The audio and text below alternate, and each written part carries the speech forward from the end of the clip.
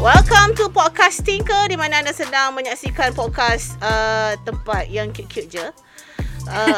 Asal kau nervous ni? Aku tak nervous, aku okey. Cuma aku nervous sebab kau. Sebab partner aku lain. Tiba-tiba ada kau. Oh, biasanya siapa? Biasanya Haikal. Haikal ni dia sekarang ni apa? Sekarang ni dia di macam London. raya dekat UK. So kami ingin Serious mengucapkan Selamat Hari Raya dekat Padang mana-mana. Aku suruh dia bawa bendera Malaysia, tapi tak tahu dia buat ke tak. Okay, so this time around Syafa dengan Adli. Dan kita bukan bersendirian. Of course, obviously orang dah nampak. Tak apa, sebab kan tukar-tukar babe. Okay. Orang dengar suara je. Okay. Yes, jadi kita ada hari ni, special guest. Special guest hari ini. Dan kalau korang nampak dah nampak, kalau korang ni dah nampak produk dia lah. Kalau nak zoom kan, kalau nak zoom dah nampak produk dia. Kita bersama dengan Lisa Surihani. Assalamualaikum. Hai Syafa. Hai Abang Ali. Abang Okay. Abang Ali Okay abang, je, apa-apa. Okay. Tak, kenapa kau boleh Lisa panggil abang tapi tidak kami? Cuba kau bayangkan kau panggil aku abang. Kita sebaya sebenarnya. Jat, tweet kita sebaya kan? You 1 year older. Habis tu Habis nak panggil adik. No. Habis Tak. You imagine kalau dia panggil I abang macam Oh, okay. tak, yang ni pasal I've known him since how long already? Dah bertahun-tahun dah kan bang? yes. Dah so many years Tak already. ingat berapa Dia tahun. cuma remang tengkuk aku. Bila Lisa cakap bertahun-tahun kan bang? Aku macam meremang tengkuk. Dia geli. Tak, aku tak adalah cakap sengau macam tu. Ngemeng macam tu. Tak ada orang cakap macam tu. Kan? Dia macam tu ngemeng. Tak ada pun macam tu. Bukan. Tak, masalahnya bukan kat Lisa. Masalahnya dekat bang tu. Bang kat dia. Tak, Bang kau kat dia dengki je. Nak tahu cerita tak? Actually, Okay. macam ayo. macam masa mula-mula. Inilah Masa masanya. mula berkenalan dengan, taklah mula-mula. Anyway, dah kenal lah. Okay. Tapi lepas preview Meroma Hawangsa, Okay. yang lepas tu jumpa macam Abang Yusri dengan the whole cast and crew ni semua dekat diorang punya after party. Okay. So nak macam I wanted to talk to him about like what I felt lah pasal the movie Okay. Meroma Hawangsa tu. Dia cakap, bang, oh my gosh, like I really have to. Sekali dia cakap, can you please drop the abang? Oh. Gitu.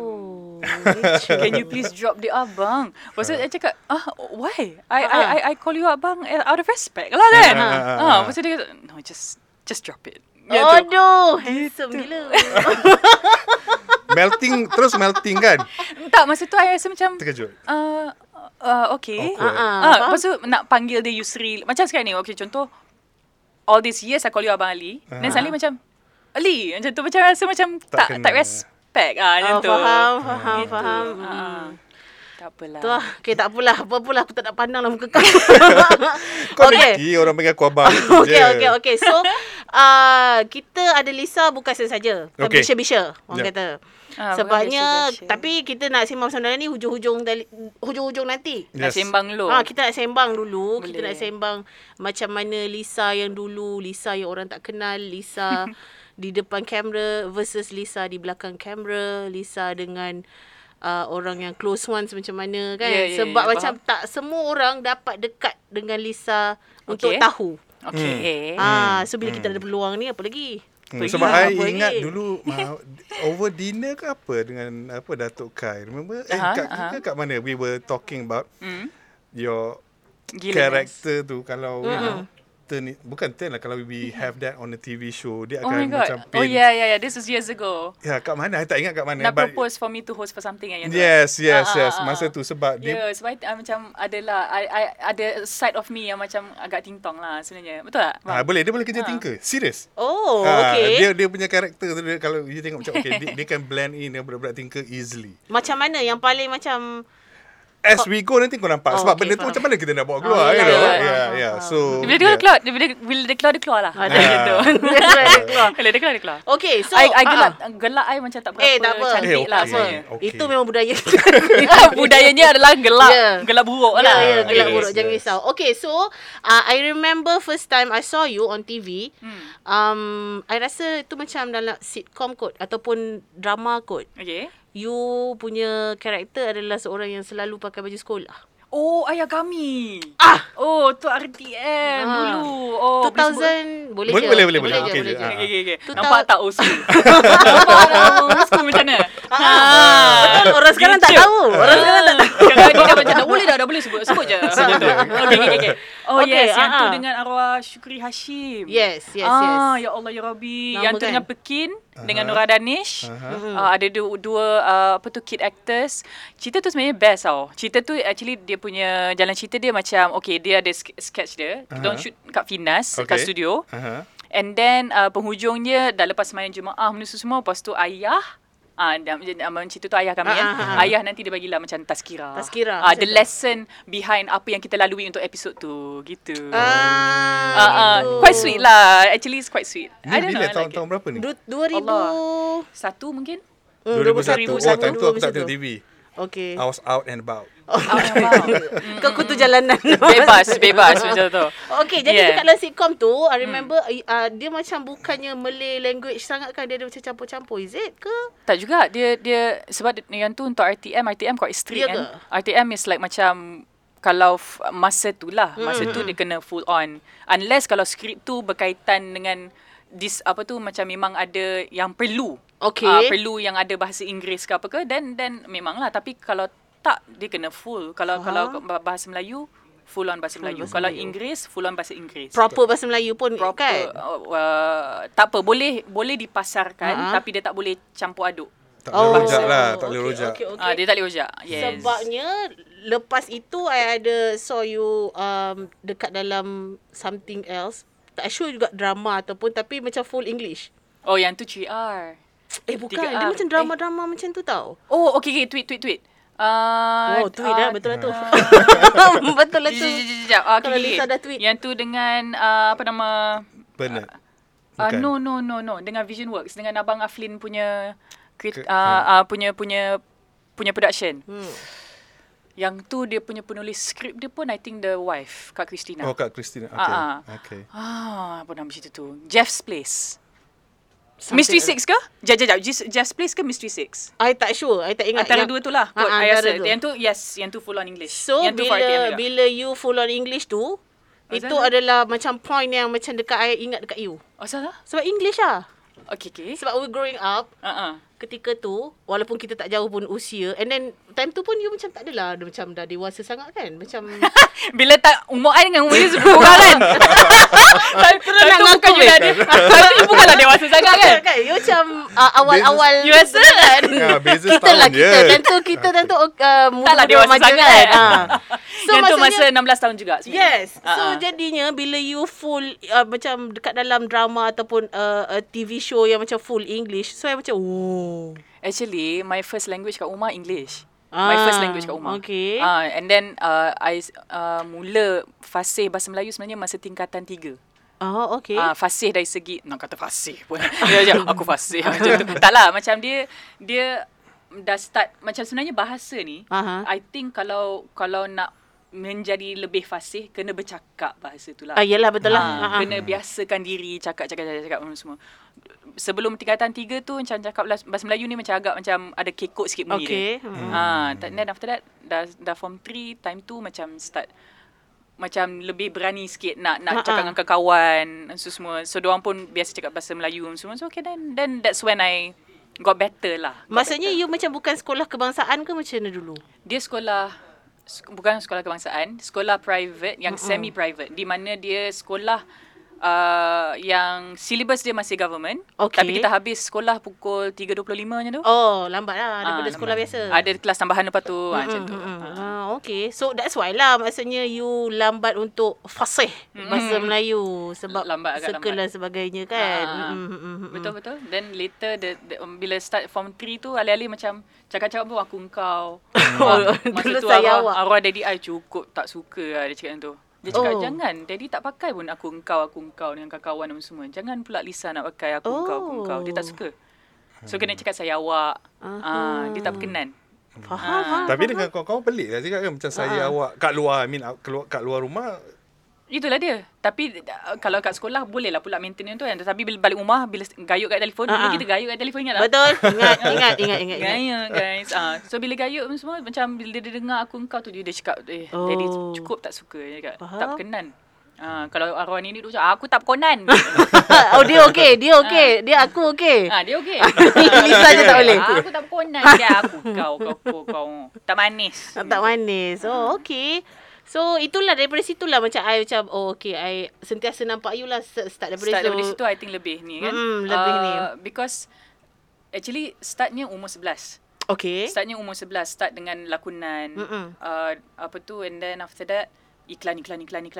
Yes. Iklan pun mula dengan extra dulu. Lepas tu, supporting. Start 2000 tu baru nampak muka. Then 2001, then start macam, apa nama? Bernard call untuk buat ni Abang Aflin punya production panggil untuk join series tu. Abang Bob yang buat Ayah Kami. Bob Azrai. Abang Bob yang direct. Okay. Geng-geng lama tak?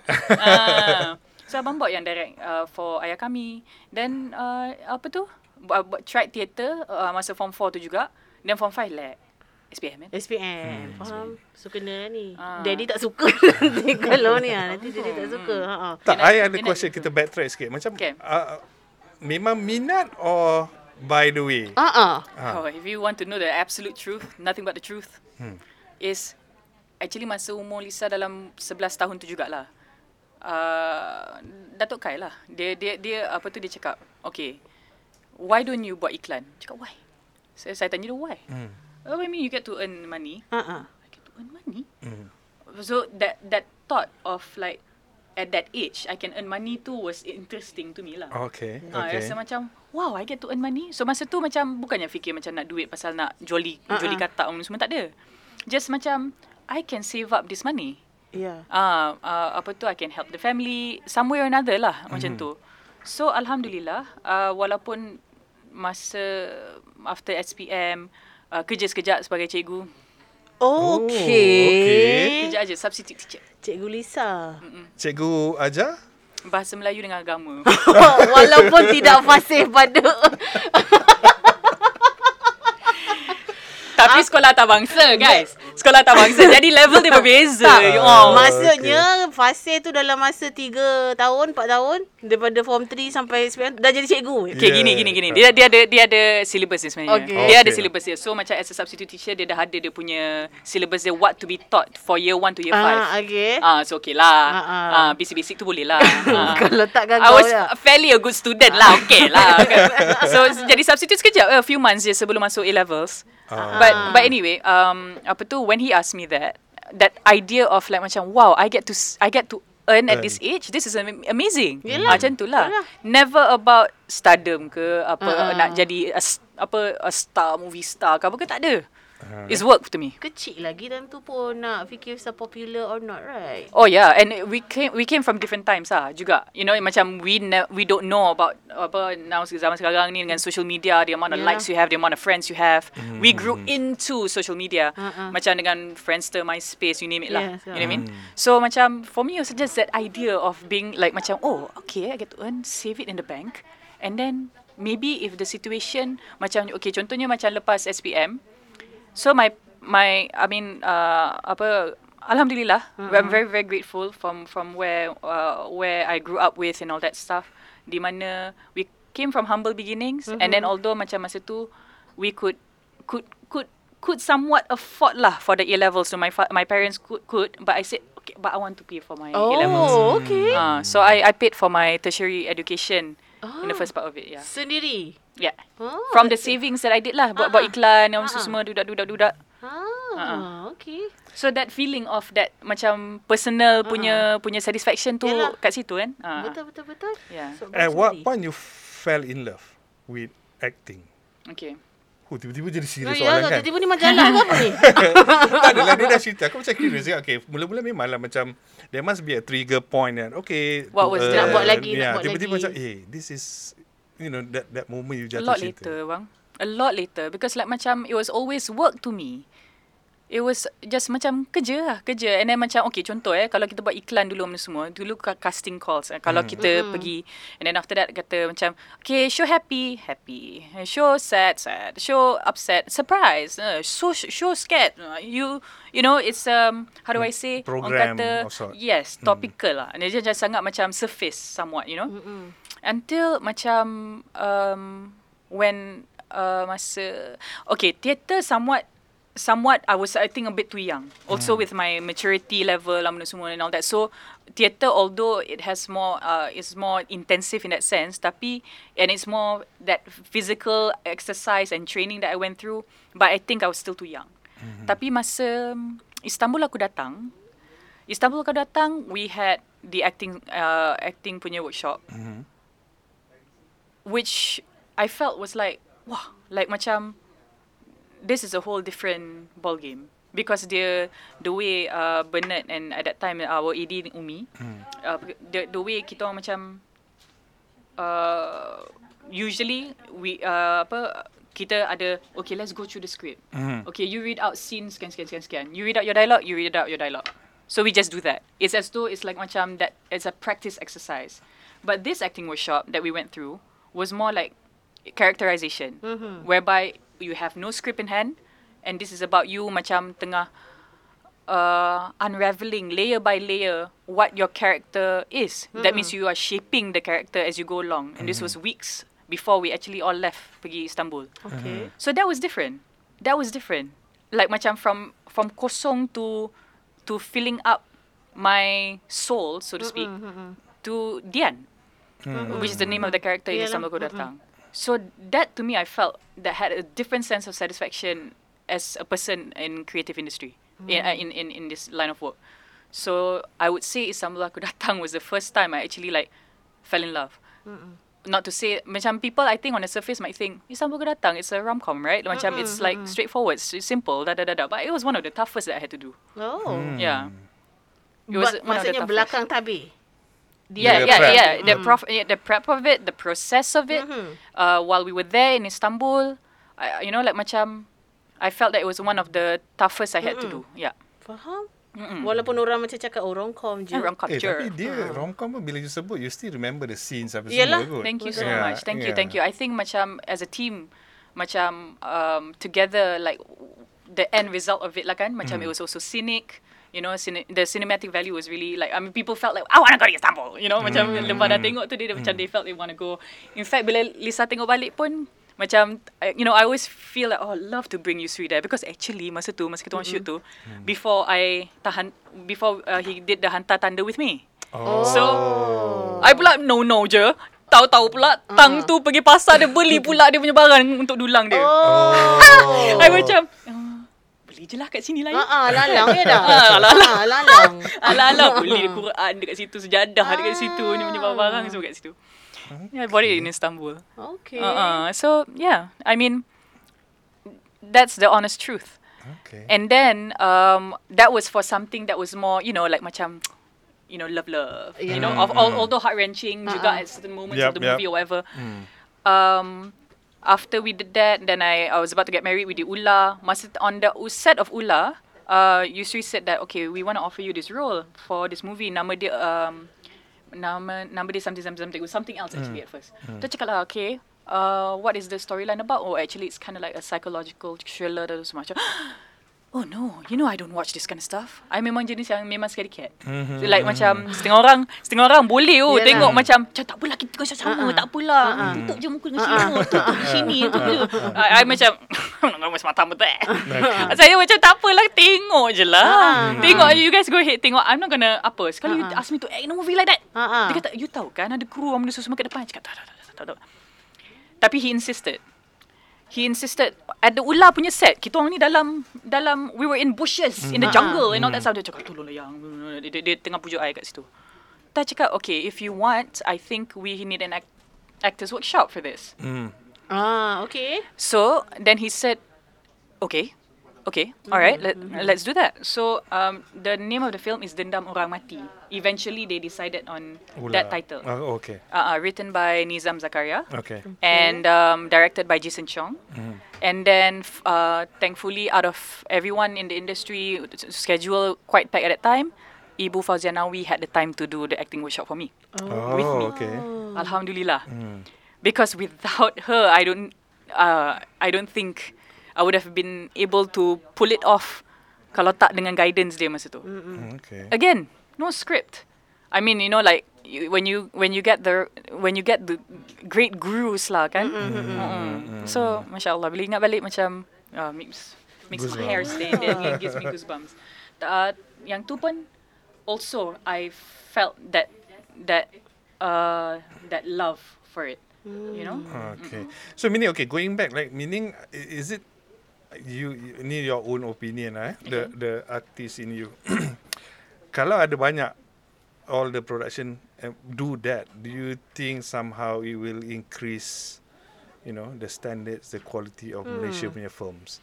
Because from what you mentioned, well, when we want to say films now, macam putting like feels like the thing of a past now. Because of how things are with cinemas today, because of the pandemic. Tapi macam if you want to talk acting in general, for example, like macam there's a lot of factors that influences this chance of having that time for acting workshop. When it's a film, maybe if you've done your pre-pro earlier and all that, you have that time to commit to be able to bagi the actors macam tu, okay, let's commit like say 2 to 4 weeks of acting workshop of characterization to from an empty canvas, let's build your character as you go along. You are creating it as well. I'm giving you some ideas somewhat as you go along ke apa ke. I'm going to ask you questions for you to create it within yourself ke apa ke maybe. But the thing is like macam kalau you want to talk about TV, you say TV punya acting ke apa ke, I think it can be a struggle to commit to that lah, because kita we don't have the luxury of time. Kita ada TX nak kejar, kita nak kena kejarkan berapa scene per day, we only have berapa hari nak shoot one episode, stuff like that. Not everyone may have that discipline to be able to design their character for a short amount of time that they have for TV punya content, I think. Okay. Yeah. Okay. Maksudnya kalau filem, it's possible lah. It's encouraged to do so lah. Tapi kalau TV, betul lah juga kan. Time juga. Budget. Because you need budget as well. For that, you have to allocate the time for the acting coach to come in, and then it's taking up your time as a talent as well. Blah blah blah blah, etc. etc. So I don't know. Maybe for like macam orang kata OTT punya content, maybe you might have that. Maybe you'll be able to commit that time, insyaAllah, I think, because budget is a bit different with that. But then, kalau for TV dan drama, slot sedemikian, macam susah ke? Betul lah juga tu. You have on the spot tu, tang tu, you kena buat characterization. Macam mana you nak design. You're not very lucky to maybe, say kalau you have like 26 episodes nak buat. Bukan, like you wouldn't be lucky enough to get all 26 episode script in hand. Betul juga kan. So it might come in piecemeal fashion, maybe chronologically, maybe not. And then tang tu macam okay, so to a certain degree you are giving out your immediate evaluation of the script and like, macam okay, how apa and all that stuff kan, macam so yeah, tough lah. Betul lah, susah sikit. In ideal world okay lah, but in reality it's tough to achieve lah. Yes. Kalau macam untuk Lisa kan, I was just very very lucky for my last TV drama series because the director was my husband. Okay. Yusri Abdul Halim. Dan untuk dia as the director, he's not he has to think about his shots. Sorry tu tangan Lisa. Kan. So sorry, jazzy hands. Okay. But I took that opportunity to try and do characterization with him. Dengan dia. Because macam by default I fikir okay, tak apa, aku bini dia, aku dengan dia. Tak apa kan. On the way pergi dengan dia, balik. Banyak masa nak discuss. In the car boleh jadi macam what's your take on if like Rose was the name of the character. Kalau Rose macam ni semua macam and then I pun okay, so while he's giving his input and then I also try to give my input on apalah kan. So I was lucky lah. But this would not be the scenario for every actor because in my case also kalau misal kata director tu bukan Yusri. Betul lah. Gila. So kita yang kat rumah ni yang kena make sure kita baca the whole script, and then after that like okay, alright, like try to in that short span of time do characterization. Susah ke nak berlakon sebenarnya? Susah. Kalau, yelah sebab macam dapat skrip pun tak complete. Kena dapat sikit by sikit semua. Or on the other hand, you just read what's on the script. I mean that, which is sayang because kalau you buat macam tu, then it's just surface. Surface, yes. Okay lah. If you're good at hafaling your script, okay. Tapi macam sometimes even the delivery also, you have to check lah. Of course, dengan production, how does the scriptwriter feel about their script?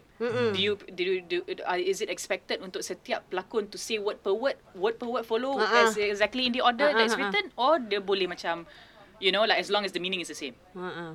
Kalau makna dia sama ke apa ke, you know, how does the director feel about that? You okay with that or no, you know? Because with Istanbul Aku Datang, I had to respect it word per word. Oh. Okay. So that is also something that you have to adjust to juga. Tak tahu pula. I mean like tak senang lah. It's not easy. Not as easy as we might think kan. Yeah. I never knew macam you kena check. Okay, is it okay for me to if you have ad-lib a well, bit? it is like macam it's not like orang kata set in stone contractual you have to do that. Tapi it's like a budi bahasa sort of thing for me lah. Like macam I would ask like macam, you know, like how does the director feel? How does the scriptwriter feel about kalau deliver lines tu kalau makna sama okay tak? Ke macam kena? You know, because you want it to be fluid. Betul. You know like especially when you're acting in drama TV. You macam kalau boleh you kind of want the penonton kat rumah to be able to like macam I get you. You know like macam memang we talk like this contohnya kan ke apa ke. So it'd be nice to be able to perform that way. Okay. Rather than like macam agak skema. You know. Then macam who talks like this? Macam tu lah contohnya kan. You might feel betul lah. you know that feeling is so like macam even if it's apa are we able to feel comfortable with this? Or kalau kena juga, you have to adjust lah. Tapi more often than not, most cases pun memang dia bagi asalkan makna dia sama tak apa. Most cases are like that lah. Dan kita pun okay, alright. You know, understand the scene. Understand what is needed from the scene. Yalah. So yeah. Masa Lisa aktif berlakon, bukanlah saya cakap tak aktif sekarang tau. Memang betul kan. Betul.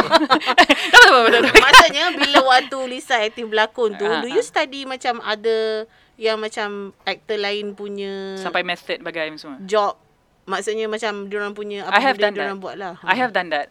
Depending, like okay, so contoh there was this one actually for Astro sebenarnya. There was one tele that we had to do which was called Dah Mati Pun Cantik. Sorry nak cakap semua macam Dah Mati Pun Cantik. Dalam Hati Pun Cantik. Dah Mati Pun Cantik. Oh, okay. Itu nak tajuk dia. Scary-nya. Yes. Dia macam ala-ala cerita-cerita macam ala-ala apa je macam cerita Jendo yang dia dah mati dah tapi actually macam dia hantu. Dia macam hidup semula. Okay. So I had to work as a medical macam the one that does macam postmortem tu semua. Forensic punya. Which is obviously not my discipline at all. I have never done it ever. And lagi-lagi I jenis yang a person yang memang tak boleh nak tengok cerita gory gitu benda semua kan. I macam I don't know jack what this is. So I had to ask the production. I cakap okay, I gotta be honest, I don't know jack what they do, what's what and all that semua. I kind of have to do some homework. Are you willing to arrange for this? And they're like, yes, we're willing. Oh my God, yes, Lisa. Okay lah. Then they brought me to the forensics unit at GH, General Hospital. And then they were there, they were explaining to me what's what, blah, blah, blah, blah, blah. And then sambil cakap-cakap tu, a body came in. Okay. Yeah, and then they were like, sebenarnya ada je yang satu yang baru masuk. And I'm macam, so apa tu, Lisa nak tengok ke semua? Then I just like, I looked at the producer, I looked at the director, and then I was like, okay, you pergi tengok. So you pergi tengok. So they were like macam boleh ke? Of course for them they're like macam this is like every day. Macam bagi dia macam this is nothing, right? Like macam to them dia dah biasa sangat, you know. So dia macam okay ke? Dia tanya macam tu. I cakap I tak sure kalau I okay ke tak. Tapi I kenalah tengok dulu. Tengok dulu orang semua. Lepas tu after that I think I remembered somebody saying macam kadang-kadang kan dia ingat dia okay, lepas tu Lala pingsan. Macam tu. So I macam wow apakah kan macam tu. I was really like okay, alright, how do I do this, right? Tapi kena lah kan. Macam I needed to understand the procedure, what's done first, and then what do they do first, because when you want to act, as something that you're not, you want to look, dia kena macam nampak benda tu second Believable lah. nature lah. Yeah. Daripada macam nampak kikuk, nampak benda pun tak boleh, semua macam alamak. You know what I mean?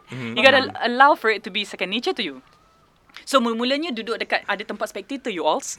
Oh. Ada. Actually ada tempat, boleh kita? Ada. Macam Tapi ada I Korean rasa drama untuk ni, Partners in Just Korean okey aku faham. I Kita mean, kat same General procedure lah. Hospital tu. Oh, Korea aku faham. Korea aku faham. Tak, I rasa pasal medical students ke. Oh, mungkin lah kot. And then I okay. think maybe some family members, Oh, they have to sit yes. through. Maybe. Sebab I membayangkan sebab you datang sebagai orang lain, faham tak? Kan. Betul. Betul. Boleh ke orang nak pergi tengok? Macam tu lah. I Kalau don't bukan think medical they students. simply allow. Maybe macam ada lah kot, like berkeperluan. kan. Certain, Macam in this case yeah. memang they were open. So mulanya duduk situ. And then after that, like macam dia were like, sebenarnya Lisa kena turun bawah lah, nak kena tengok. Oh, turun bawah. Turun bawah masuk dekat I had to wear the suit and everything. Tapi macam dia macam, I think by the time I dah masuk situ kan, I rasa macam I dah floating dah. Because I rasa macam you okay, dia macam, in my case, I rasa masa tu macam seolah-olah my physical being dengan reality macam dah detach lah. Dia dah macam dah biar benar weh. Macam tu. You know? Okay. So macam biar benar ini berlaku, tapi macam tak apa, just go macam tu kan. Just teruskan. So I went pakai suit bagai semua. I cakap ni mayat betul weh. Betul macam I rasa tu macam sebab macam you know, I cakap betul ni. I macam okay, tak apa. Tak payah. Okay, jangan panik apa semua. Lepas tu memang kebetulan ada student lain yang nak kena kat situ juga. Okay. And then the medical guy macam tolong I lah, yang ketua tu dia explain, okay ni assistant kena buat macam ni. Anu semua dia explain. Dia alhamdulillah dia acknowledge I lah. Macam tu kan. I masa tu dah macam dah Lembik lutut dah. macam okay macam tu kan. So dia tunjuk step by step macam mana. I tengok dia macam mana juga. I tengok how he is. Yes. I tengok dia macam mana. Dia punya cara dia carry himself macam mana kan. I tengok dia juga. Pasal macam okay, tengok mayat tu. Mana you lama tengok mayat tu ke yang tukang buat? I rasa I tengok mayat tu. because in disbelief kan. You kat situ kot. Baru masuk kot. Macam tu kan. So I rasa macam wow. Macam kita dah tak rasa dah fingertip kita ni kan. But then I had to be really observant. I had to observe a lot of things. Cara dia potong, cara dia ni, everything lah. So you mean you saw the entire process? The entire autopsy where they pakai the to cut the tu semua. Entirely. Wow. I saw everything entirely. I saw everything. I smelled everything also. Wow. Kau boleh ba? Tak boleh. Of course tak boleh. Gee. How about? Lama ke? Lama juga. So the entire process sampai habis? Sampai habis. And you were okay lah. Tak adalah macam... Thankfully, I did not faint lah. I did not faint until I think... Well, at one point, I think I felt I almost did. Sebab ada a patch of blood that kena I. So, masa tu I macam dah... Ni nak buat macam ni? Ni nak buat macam ni yang kena ni? I macam... I did not know macam mana nak compute benda tu lah. Yeah. Tapi I just like, okay, assistant dia buat apa, I observe. You know, like I really had to observe. And masa tu macam banyak benda jugalah yang I tengah digest masa tu dari segi like, wow, this is how an autopsy is done. Macam tu kan. Macam and then dia ada senario dia lah whereby macam kalau it's a police case, you have to do the autopsy. If there's a surat daripada police tu, memang the hospital, the unit, that department has no choice but to, because they have to, especially bila you can't know why the cause of death dan sebagainya kan. Macam you know, like I you know, the way the medical officer explained to me tu macam was so detailed. Dia kata macam, okay, first and foremost, physical examination first. You check on the outside first, because sometimes through that alone they're able to detect what's the cause of death. If not, then they go to the next step. If not, then they go to the next step. It's kind of like that. You know what I mean? So apa tu, okay, if say kalau the person meninggal dekat hospital, but you don't know why you passed, and then the hospital would request for an autopsy to be done so that they know the cause of death. Then only it is the family to say, okay, Oh, okay. You know what I mean? Okay. faham. Yeah. So in that kind of scenario, Macam like mana nak after buat? having to have seen what I saw, Boleh tidur malam tak? at that time, ya Allah, babe, I punya berbakul-bakul, babe, I punya, lepas tu I punya berzikir berbakul-bakul lah juga kan.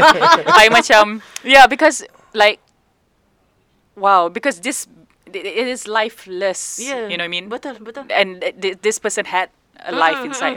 So, like macam, it's not easy lah sebenarnya, macam I think for families lah kan, masa tu actually like, oh okay, like proceed or not proceed kan. I balik tu I cakap dengan I cakap okay, for me tak apalah, Tok salah proceed. Macam tu. If say the scenario comes into a situation where they had to answer yes or no autopsy, yang tu. Okay. I think for me macam tak apalah kot, tak apalah, tak Sebab masa. you dah tengok ajal. sendiri macam mana kejadian bila dia buat autopsi, right? Right. Oh. Faham? Yeah. To that extent, Tak patutlah macam ada family macam, oh tak apalah, tak sanggup. So that was how detailed I had to well, I felt that it was important because I needed to be the scenes memang memerlukan I kat situ performing an autopsy. Okay. So I needed to show this was second nature to me. Like macam whatever, I see bodies every day. That kind of vibe, you know? So yeah. Maksudnya bila dekat dalam filem tu, you okay lah, I mean like you can deliver lah based on macam your observation and all. Because, based on observation, I knew what to do from the start to the finish and all that semua. Macam tahu apa nak buat lah. So you buat. Tapi yang macam dalam filem tu, tipu-tipu ke betul-betul? It's of course tipu-tipu kan? Yeah. We worked with a fake body. We worked with a fake body. But then in the story tu, later tu dia macam tiba-tiba dia bangkit. Kan? Lepas tu, ya Allah, ya Rabbi. Memang, okay, the thing is, like macam ramai je suka tengok cerita takut ni tau. And then in the script, actually, macam sambil-sambil tengah relax tunggu-tunggu semua, nyanyi pula lagu Jongjong Inai. Okay. Kan? Pasal ada orang tu dia sound kat dalam komen tu, kau pun jaga, baca lah Husi asal pula dia macam nak Jongjong Inai apa semua kan. Aduh. Jongjong Inai kan nyanyi? Sekejap. Lagu apa Sebab you tak nak takut. Jongjong Inai lah. Sebab you tak nak takut lah. Chan Malichan.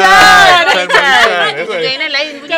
Chan Malichan. Sorry. Chan Malichan. Nyanyi Chan Malichan. Lepas tu ada komen dah nampak. Apa tu dekat apa nama? Sebab kita orang promo dia punya teaser kan.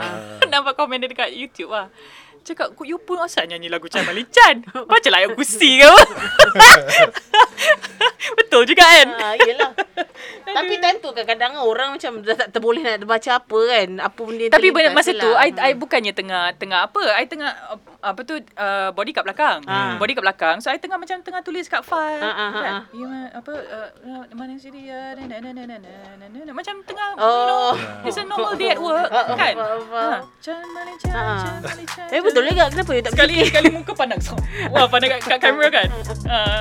Pandang kat aku semua. Lepas tu tiba-tiba bangkit tu. Macam tu kan. Okay.